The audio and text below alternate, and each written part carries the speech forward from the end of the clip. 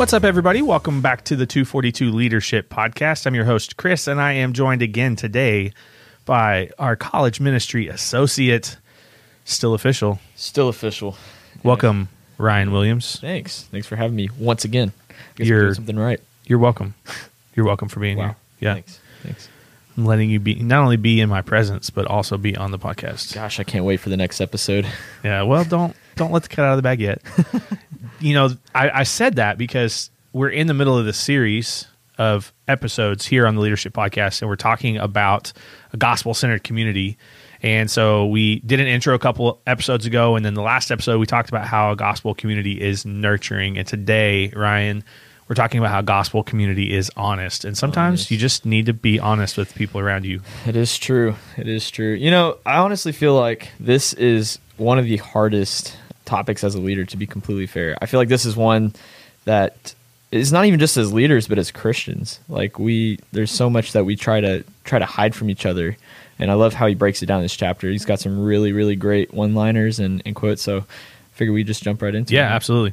Sweet. Yeah, so this idea of honesty is not just, it really has nothing to do with what I just pretended to do with you and like telling people how you feel and like being honest with them. Right. It's more about what would it look like for us to be honest with the people around us about who we are, about how we are, about what's going on in our life, right, and why in a Christian bubble community that is so often very difficult.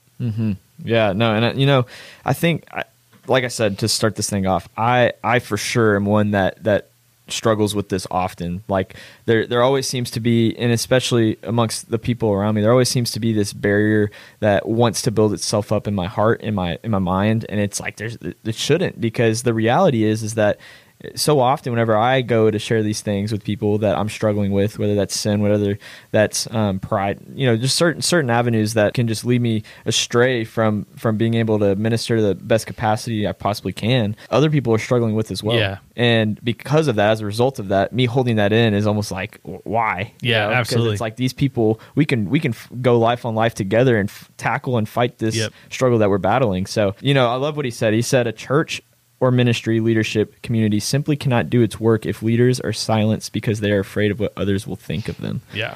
Man, silence on those things can steal the joy that can come as a result. And I 100% know the result of that because I have stayed silent on things in my past that, because of me opening up later on, there's so much relief that comes from that, right? Like there's so much freedom that can come as a result of that. So I think it's so necessary to look at that in a leadership group context. Yeah, absolutely. Because I think there's so many different things at play here. Like you just talked about how we're actually robbing ourselves and the people around us of gospel community, right? Because there are things that we could relate on with each other. There are things that we could commiserate with each other. It's like, man, I've walked through that. I've experienced that.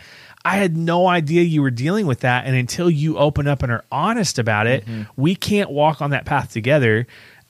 But at the same time, so often we choose not to open up because we're afraid of what other people will think. And then he says at the bottom of that same page, he says, there is sin in every church and ministry leadership community because sin resides in the heart of every leader. So either we're denying our sin to ourselves and hiding it from others, or we're admitting its presence to ourselves and confessing it to others. Like one of those two things has to be happening. But if the acceptance and respect of fellow leaders or the most powerful leader in the room becomes more important to us than honesty within ourselves, before God and in relation to one another, we give room for sin to germinate, grow, and take control.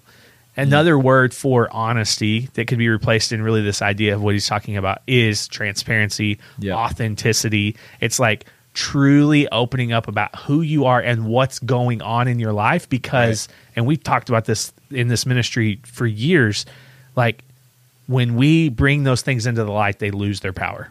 Right. Yeah, and that's the thing.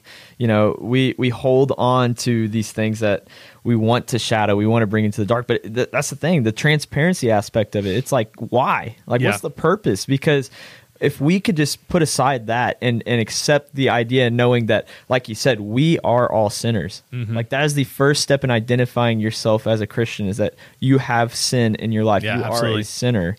And because of that, you need a savior. If we can't think about the first step in that process, then we're missing our own story, right? We're missing the whole reason why we came to know Jesus, and it's because we recognize that there's sin. So why don't we accept that? Why don't we bring others in and fight together in a community aspect? Absolutely.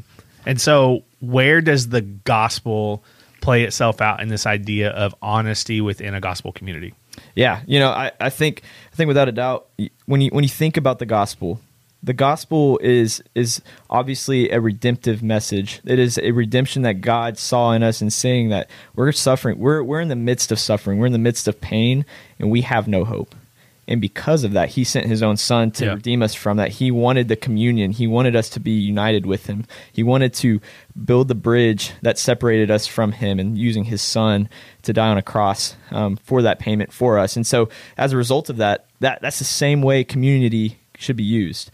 We should be willing to bear each other's burdens. We should be willing to extend a hand to offer out grace to one another first and foremost, but also to bring each other towards the Lord, to bring each other towards God through that, and give each other the perspective that's needed to walk in step with the Lord, to find what the true message is and the true meaning is behind how we can get away from our sin. Yep, right? Absolutely. And I think as we close this out, the idea that he leaves us with, and this is a reminder, he sets up this idea of honesty by reminding us, hey, every leadership community has sin, because at the heart of every leader, you are a sinner. Right. And then he reminds us at the end, because he's talked about the gospel, he's reminded us of God's goodness. And then he says this: nothing can be known, revealed, exposed, or confessed about us that hasn't already been covered by the life, sacrifice, and victory of Jesus. So true. Essentially, why wouldn't you be honest? Right.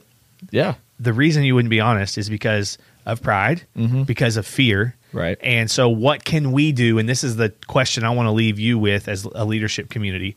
What can we do to foster honesty, to foster safety, so that people feel like they can bring their weaknesses, their struggles, their sin to the group, and they're not going to be judged. They're going to be loved and embraced, and then encouraged and challenged on how to move forward in that. Absolutely. Yeah. And I think we would love to hear that from everybody that's listening to this today. But one last thing, as I'm starting to look through this, I think this last point that he makes here at the end says something to be really true about how we can develop this thought. And it says, one of the sure signs of a spiritually healthy leadership community is the degree to which heartfelt, humble, honest confession is not only possible, but a regular ingredient of the life and work of that community. Yep.